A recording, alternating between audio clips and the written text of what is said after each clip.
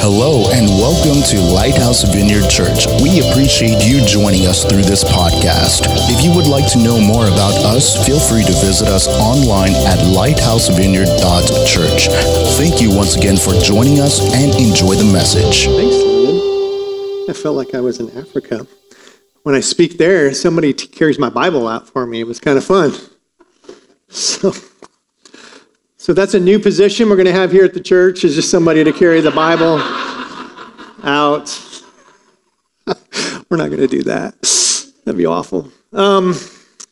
Hey, I did want to emphasize our More Holy Spirit worship night coming up on Friday night. It is going to be lit. Right, Krista? Yeah. It's going to be lit. That means on fire for those of you that are my age, you know. Hey, it's going to be a really good time. So I would encourage you guys, make a priority to come out on Friday night and spend your Friday night with us. It's going to be really good. So to introduce today's message, I want to tell you a little bit about me, about where I grew up, what kind of church I went to. So I grew up in a Mennonite church up in Michigan. Went to Locust Grove Mennonite Church. And we were really competitive. I don't know if you know that about Mennonites, but Mennonites tend to be really competitive. Not sure why. Maybe it comes from the Amish background where we didn't have TV, you know, and so we just did a whole bunch of games against each other, whatever. But in my church, which had maybe about 100 more people than what we have here, we had 5 adult softball teams. Think about that. 5 different adult softball teams. So I know Chris is like, what? Really? You can't even do one here, right? But, you know, we had 5 different ones because everybody loved the competition. And so when we would play each other, we had one mission, and that was to win at all costs. All right, that's what it meant. That's what we did. And so you would think when 2 of the softball teams from Locust Grove would play each other, that it would be more of a family-friendly competition. It wasn't. It was like win at all costs. I mean, there was one story where a guy was running from first to second base. The ball was hit to the first baseman. The first baseman took the ball and threw it to second base, hit our guy in the back of the head, all right? Knocked him out cold. I mean, he just fell down on the field. And so, stopped the game. His wife runs from the stands, runs out onto the field. And the first baseman said, hey, get off the field. We're trying to play a game here. You know?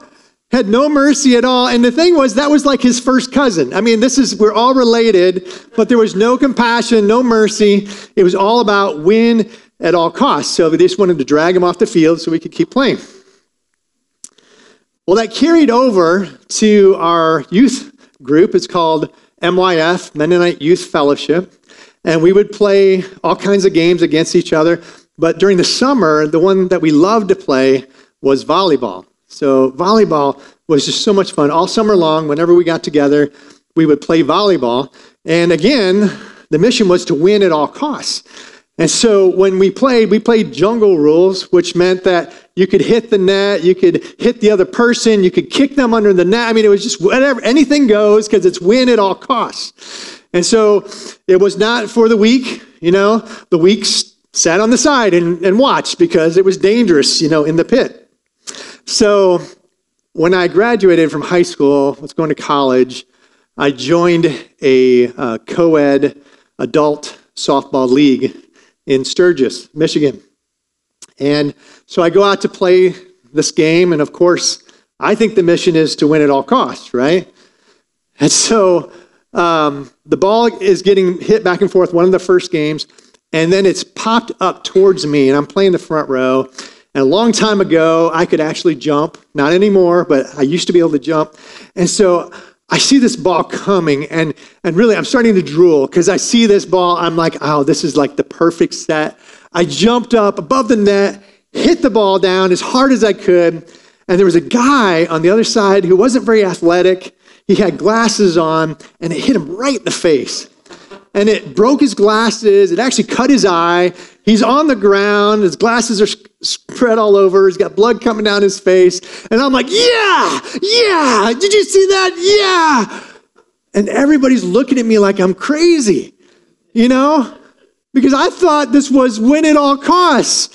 And you know what the mission was? I found out later was play to have fun. I didn't know how to do that. It was a long season for me. But I share that because I think that in life, it's really important to know what the mission is, right? To know where we're going. What's the plan? Why are we doing all of this? In fact, there's a scripture that speaks to that. Proverbs 29:18 says, where there is no revelation, people cast off restraint. And I had learned this a long time ago in the King James, where it says, where there is no vision, the people perish. Where there's no vision, the people perish. Where we have no direction, where we have no mission, no purpose, it causes problems. I mean, the King James says that people are going to die. If you're not all on the same page, if you're not all headed in the same direction, there's going to be problems along the way. So our plan for the next 3 weeks is to go back and just take a look at our church's mission statement. Now, we did this about a year ago, but many of you are new to the church since July of last year. And so we decided it's really important for us to take, a few weeks and actually walk through our mission statement. So here's our church's mission statement. It says, Lighthouse Vineyard Church exists to train and encourage people to love God, love people, and shine Jesus within the city of Elkhart and the surrounding county. Simply put, our hope is that everyone who calls Lighthouse Vineyard Church their church home, that they would love God, love people, and shine Jesus. Just kind of 3 parts. And then so we're going to spend the next 3 weeks kind of going through that. Our sermon series is titled Living on Mission. Living on Mission. And today we're going to focus on the first part, which is to love God.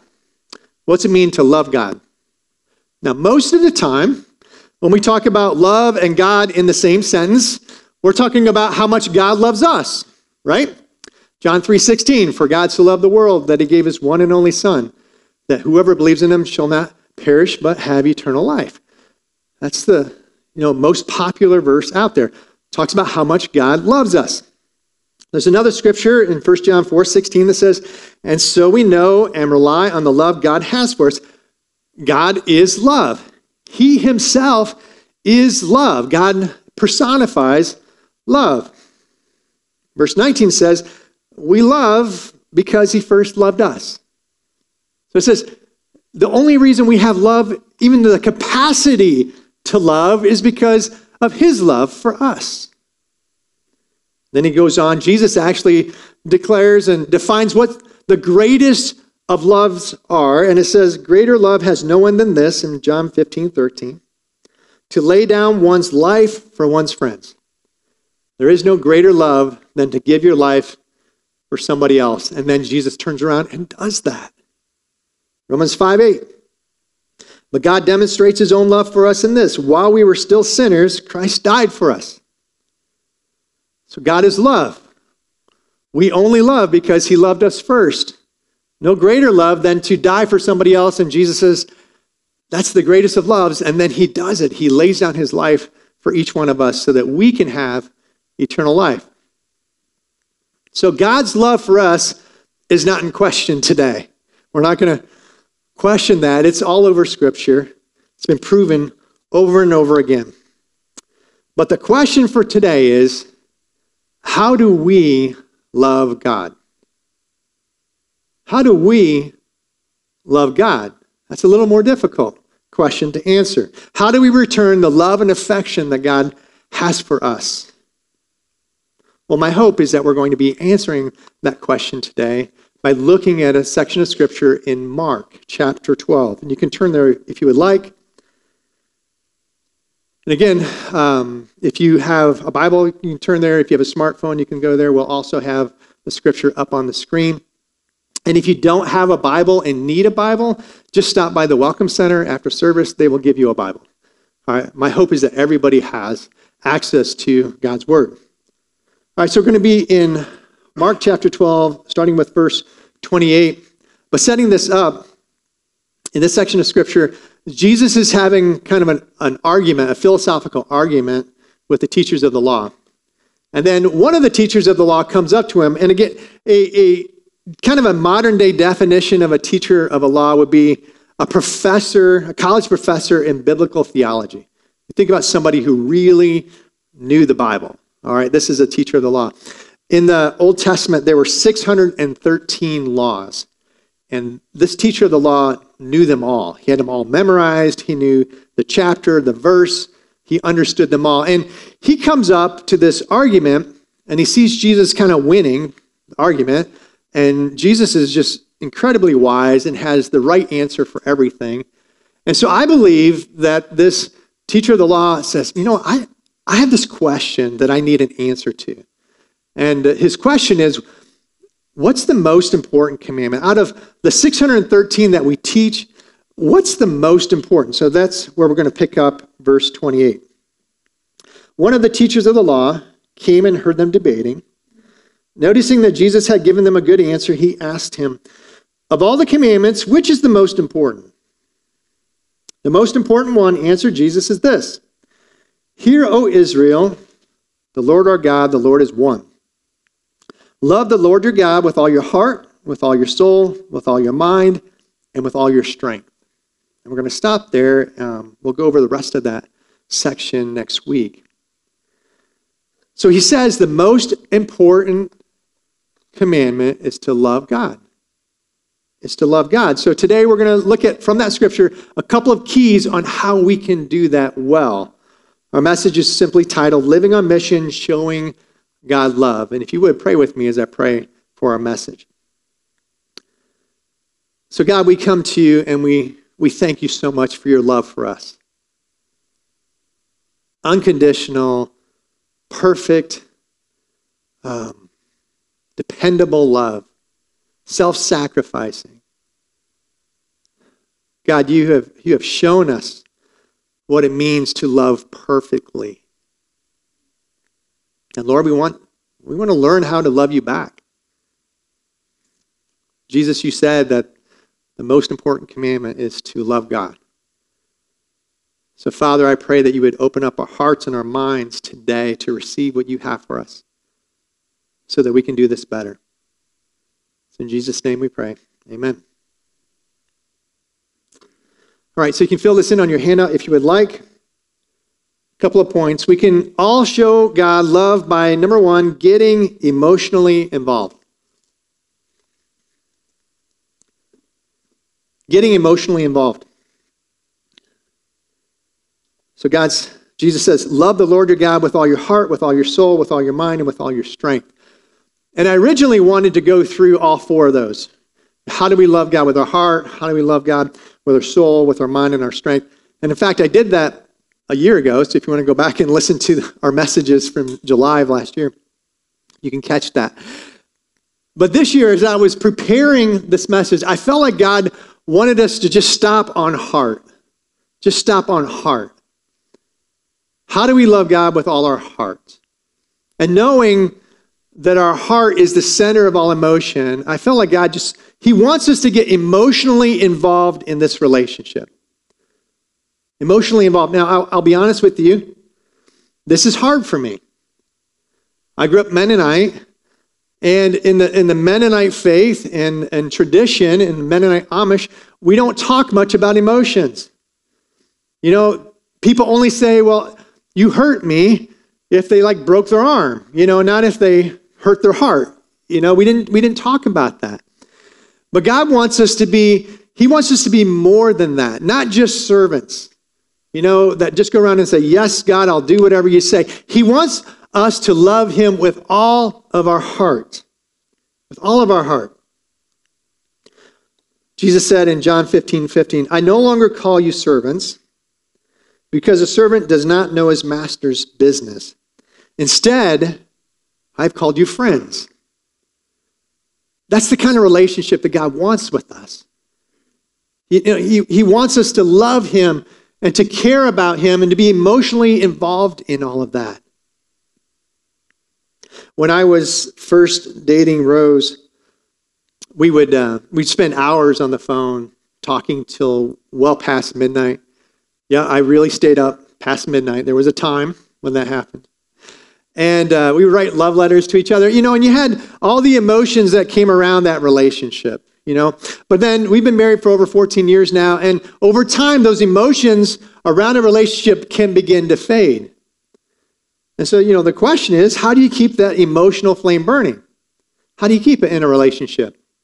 Well, there's a book out called Love Life for Every Married Couple, How to Fall in Love, Stay in Love, Rekindle Your Love by Dr. Ed Wheat and Gloria Oakes Perkins. And they do a great job in that book talking about how to keep the emotional side of your relationship going. And there are two quotes that I'm going to pull out of that book that I think were helpful. The first one is this: the truth is that love is an active power that you are meant to control by your own will. Think about that. An active power that you are meant to control. So you don't just fall into love, because then that means you could fall out of love, right? I mean, there is something that we can do to keep the emotions going in a relationship. The second point is this: the giving of love also produces the romantic emotions of love in full measure. So what they're saying is that if you want to feel in love with your spouse, then you need to act like you're in love with your spouse. Oh, wait a second, that's backwards. Aren't we supposed to feel in love so we act in love? No. He's saying if you want to feel the emotion, act like it, and the emotions will follow. And honestly, guys, this is true. I've done a lot of marriage counseling. I've watched this in our relationship as well. If you want to feel the emotional side of love, then act like you're in love. Do the things that would show that you are in love. Now, for husbands and wives, this may be the only thing you get out of this message, and that's okay. Go act like you're in love, all right? And you'll feel it. The emotions follow. But this isn't a new topic. This isn't a new concept. If we look at the book of Revelation, which is at the end of the book, end of the Bible, John speaks to the church in Ephesus. And he's talking to 7 different churches in that region. And he tells them usually something good, and then he tells them something not so good. So let's look at this. This is Revelation chapter 2, verse 2. He says, I know your deeds, your hard work, and your perseverance. I know that you cannot tolerate wicked people, that you have tested those who claim to be apostles but are not, and have found them false. You have persevered and have endured hardships for my name, and have not grown weary. So to me, this sounds like a very committed church. I mean, they're in the game. They're committed. They're doing some of the things, and that sounds pretty good. But then he goes on to say in verse 4, yet I hold this against you. You have forsaken the love you had at first. Consider how far you have fallen. Repent and do the things you did at first. See, this speaks to the fact that as followers of Christ, we can be following God and we can lose our love for God. We can lose it. We can lose that emotional connection that we have for God. Then he gives us a key to this. He says, repent and do the things you did at first. Do those things, whether you feel like it or not, do those things and your heart will follow. Your heart will follow. So I want us to take a moment and just think about when we first started following Christ. Now, there may be some of you today that are not followers of Christ yet, so just bear with us as we talk through this, because this is what happens in our walk with Christ. I don't know about you, but when I first started following Christ, it was all new. I was excited. Emotionally, I was up here. They call it in the church world, on fire for Christ, and everybody knew I was on fire for Christ at that time. But over time, see, the emotional side can fade. And then because the emotional side starts to fade, we stop doing some of the things we did at first. So I want you to think about when you first became a follower of Christ. What did you do? What were some of those things that you did? Where were some of those places that you went? Who did you hang out with?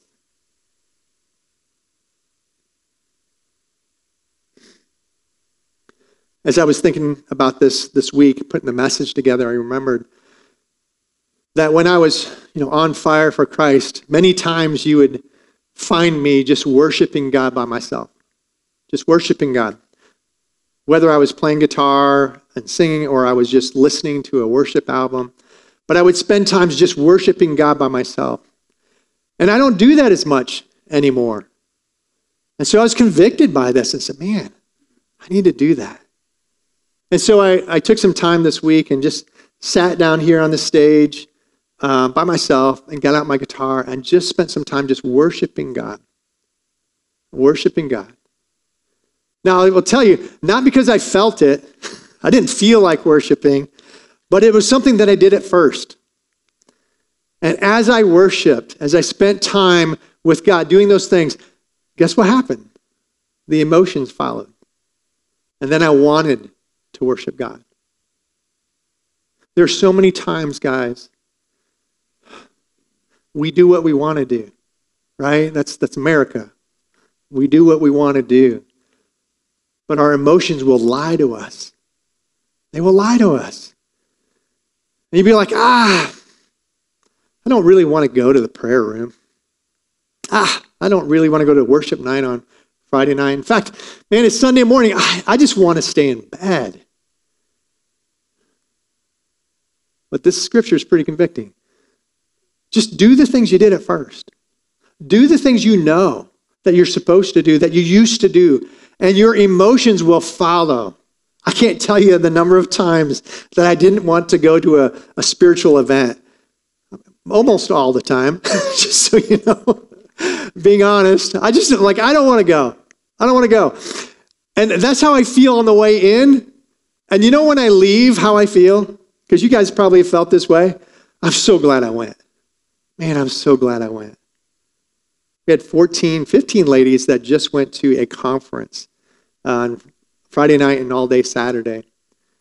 And I've talked to a few of them, and I knew some of their stories were like, man, I just don't know if I can take the time. It's going to be hard to go. But I've talked to a few since then, and they're like, man, I'm so glad I went. I'm so glad I went. So I want you to think about some of those things that you used to do. Something that maybe God is reminding you of right now. And if you would, take a minute and just write that on your program. What you used to do when you first started following Christ, or when you were on fire for Christ. Just write that down. Kind of as a commitment, like, no, I'm going to do this again, whether I feel like it or not. And I will guarantee your emotions will follow. You can write this down. Our emotional love for God will follow our intentional efforts to give God love. It will.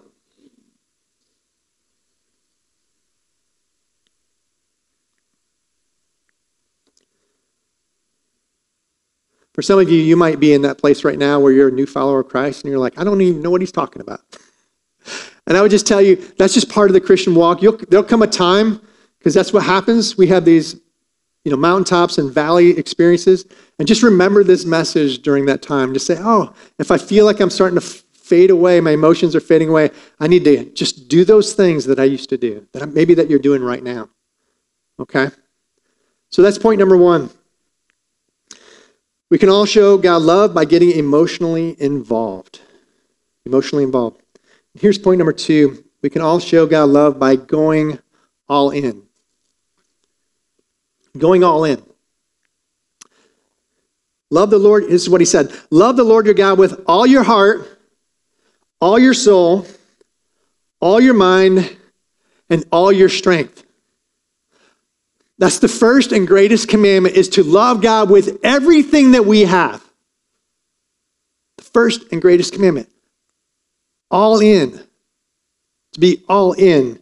Here's the definition of that. Fully committed to or involved in something. In poker, where this word comes from, it's this concept of, I have a great hand, and I am going to win this hand. I'm betting on this hand, so I take everything I have and I put it in the center of the table. And I'm banking on this. I'm betting on it that if this hand doesn't win, I am broke. But I'm putting my life on this. I'm putting my life savings on this. That's what it means. That's what it means. So our love for God needs to be all in. We need to stake our reputation on him. We need to stake our future on him. We need to be completely all in our relationship with God. Now, in our culture today, there are many, many enemies to this, many distractions, but what I was reminded of this week is this concept of FOMO, fear of missing out, all right? Fear of missing out. Because I think this is something that's kind of newer in our culture, but it's very, very prevalent to us. So let me give you an example. So when Rose and I first started doing young adult ministry about 7 years ago, we heard about this young adult conference down in Kansas City where like tens of thousands of young adults show up and they spend time in worship and teaching, and it's just a 3 or 4 day event over New Year's Eve, and it's a wonderful, wonderful event. And so we wanted to take our young adults with us and go to this. And so we talked to them, and they were like, oh yeah, that sounds great. So we created the registration form for it, and we started calling on hotels, and we needed to pay for the hotels early because all the hotels in the area were selling out. And so we said, hey, we need you guys to register early. You know, we need you to get signed up and pay your deposit so that we know that you're going and all of that. And you know what happened? None of them signed up. They wouldn't register for it. Like, guys, this is like maybe June, July, August. The event's happening in, December, January. And I'm like, we need you to sign up. Otherwise, there's not going to be a hotel. You got to do it now. And they wouldn't do it. Some of the young adults here are going, yeah, I understand that. Right? Because there's this fear of, well, I'm not sure what I'm going to be doing over New Year's or between Christmas and New Year's. There might be something better out there. My friends might have this really cool New Year's Eve party, and I'm committed to this, and that would have been better to go to. I might be in a new relationship, and they may not want to go, and so I would lose my money, my deposit. But there's this fear of missing out, which is this anxiety that an exciting or interesting event may currently be happening elsewhere, often aroused by posts seen on social media websites. So it's causing people to not commit. This is just what's happening. As a pastor, I'm just starting to see this. And it's not just in young adults. There's so many things out there that want our attention, want our time, want our money, want our commitments. So many things. And we're like, well, are you going on Friday night to the worship night? Well, I don't know. Maybe. Depends what's happening. Depends how I feel. Hey, can you serve on the usher team? What's that mean? That means you need to be here early every other week, and serve. Sometimes I'm out late on Saturday nights. I don't want to come early. So I'm not sure I want to commit.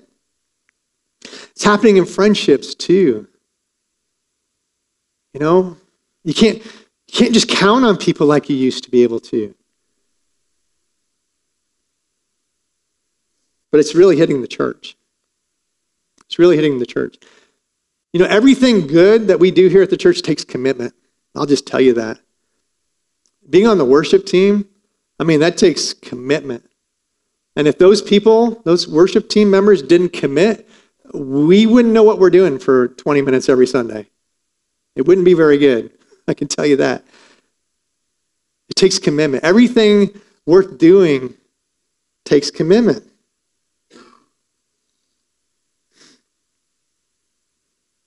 So there's this lie that there's something better out there, so it keeps me from being fully committed. Can you imagine what that would have looked like when I proposed to Rose? 15 years ago, got down on one knee on a beach in California and said, hey, babe, would you marry me in 5 months in May, as long as nothing better comes along? Would that be all right? So just be ready, because I might want to get married in case nothing better comes along. But is that okay? Can we do that? That wouldn't have worked. I don't know if you guys know Rose, but she wouldn't have liked that. But that's sometimes what we do with God. Hey, God, I want to read my Bible. I want to read my Bible unless I'm up late the night before.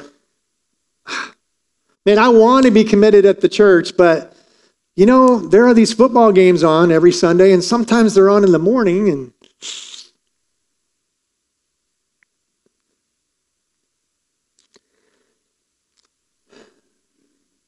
there's a book out called All In by Mark Batterson. Great book. If you're challenged on this topic, I'd encourage you to find that book. Easy read. But he gave a couple of examples of what it means to be all in. I mean, to be fully committed. And here's two of them that I wanted to pull out. The first one was Cortez. Herman Cortez, he's the Spanish explorer who conquered most of South America and Central America. But he landed in Mexico in 1519, and he had 110 sailors and 553 soldiers. Now, he was against an indigenous population of over 5 million people. So his odds of winning were 7,541 to 1. That's where he was at.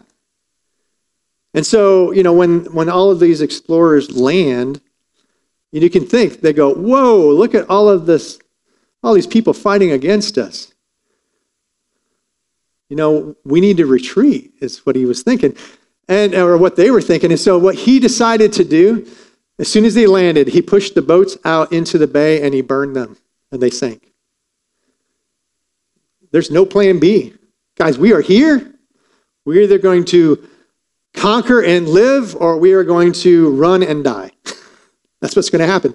He was all in, and unfortunately, or fortunately for them, everyone else was all in at that point too. There was no plan B. Another example in the Bible is Elijah and Elisha.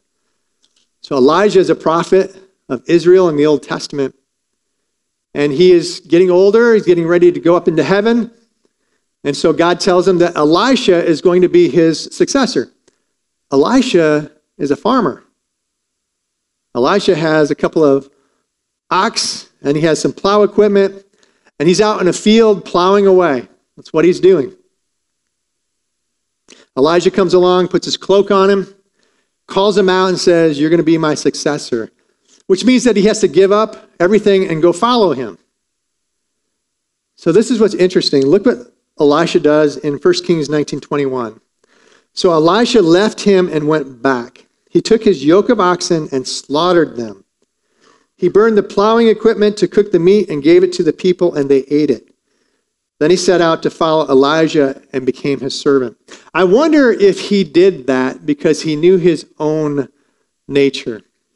He knew that if it gets hard following Elijah, and I still have my ox and I still have my plow equipment back home, I might just leave and go back and become a successful farmer again.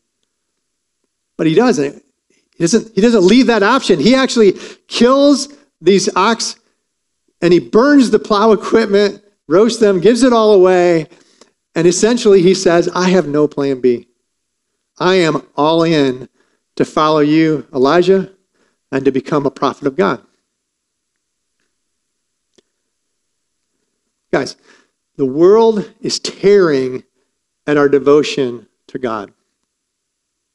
Right? I mean, there are so many things that are vying for our time and our attention, our money, our energy, our relationships. There's so many things out there. But God made it pretty clear. The most important commandment, most important, beyond serving me, doing anything else, is to love God with all your heart, all your mind, all your soul, all your strength. To be fully committed and to be all in. With no plan B. No going back.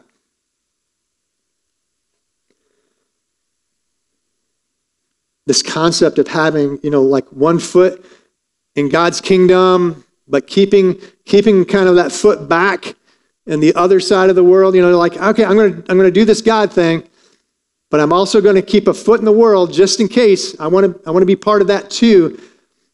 Jesus calls that being lukewarm. Being lukewarm. It's not a very good thing. Revelations 3:16 says, so because you are lukewarm, neither hot nor cold, I'm about to spit you out of my mouth.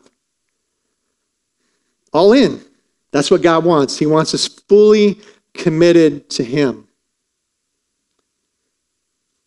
So you can write this down. Showing God love requires an all-in commitment. Showing God love requires an all-in commitment. I'm going to invite Krista to come up here. She's going to lead us in a closing song. But I want you guys just to sit there for the first part of the song. And I just want you to think about, is there an area in your life that you've been holding back? That you've kind of just said, well, God, I'll follow you in this area, but in this area, I'm going to kind of keep it to myself. You know, because I don't want to give you, maybe it's your money. You know, maybe you're holding back on some of your finances because I don't want to give it all to God or give him a tithe. I want to keep some because I might need it. Or maybe it's your time. You know, you're not willing to commit to something here at the church or something else that God's asking you to do, somewhere God's asking you to serve, because you want to leave your options open.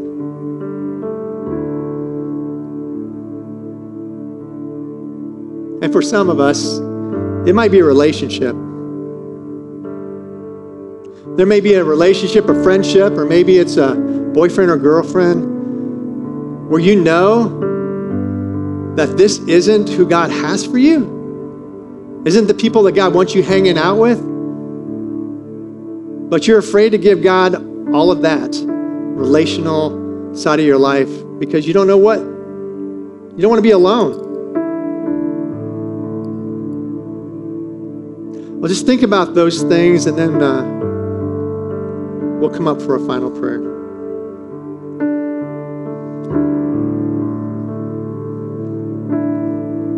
Old things have passed away. Your love has stayed the same. Thank you for enjoying the message. We hope we helped you know God more intimately. If you feel our ministry is helping you spiritually, feel free to find out more about us at lighthousevineyard.church. Thank you once again for being part of our family, and we'll see you next time.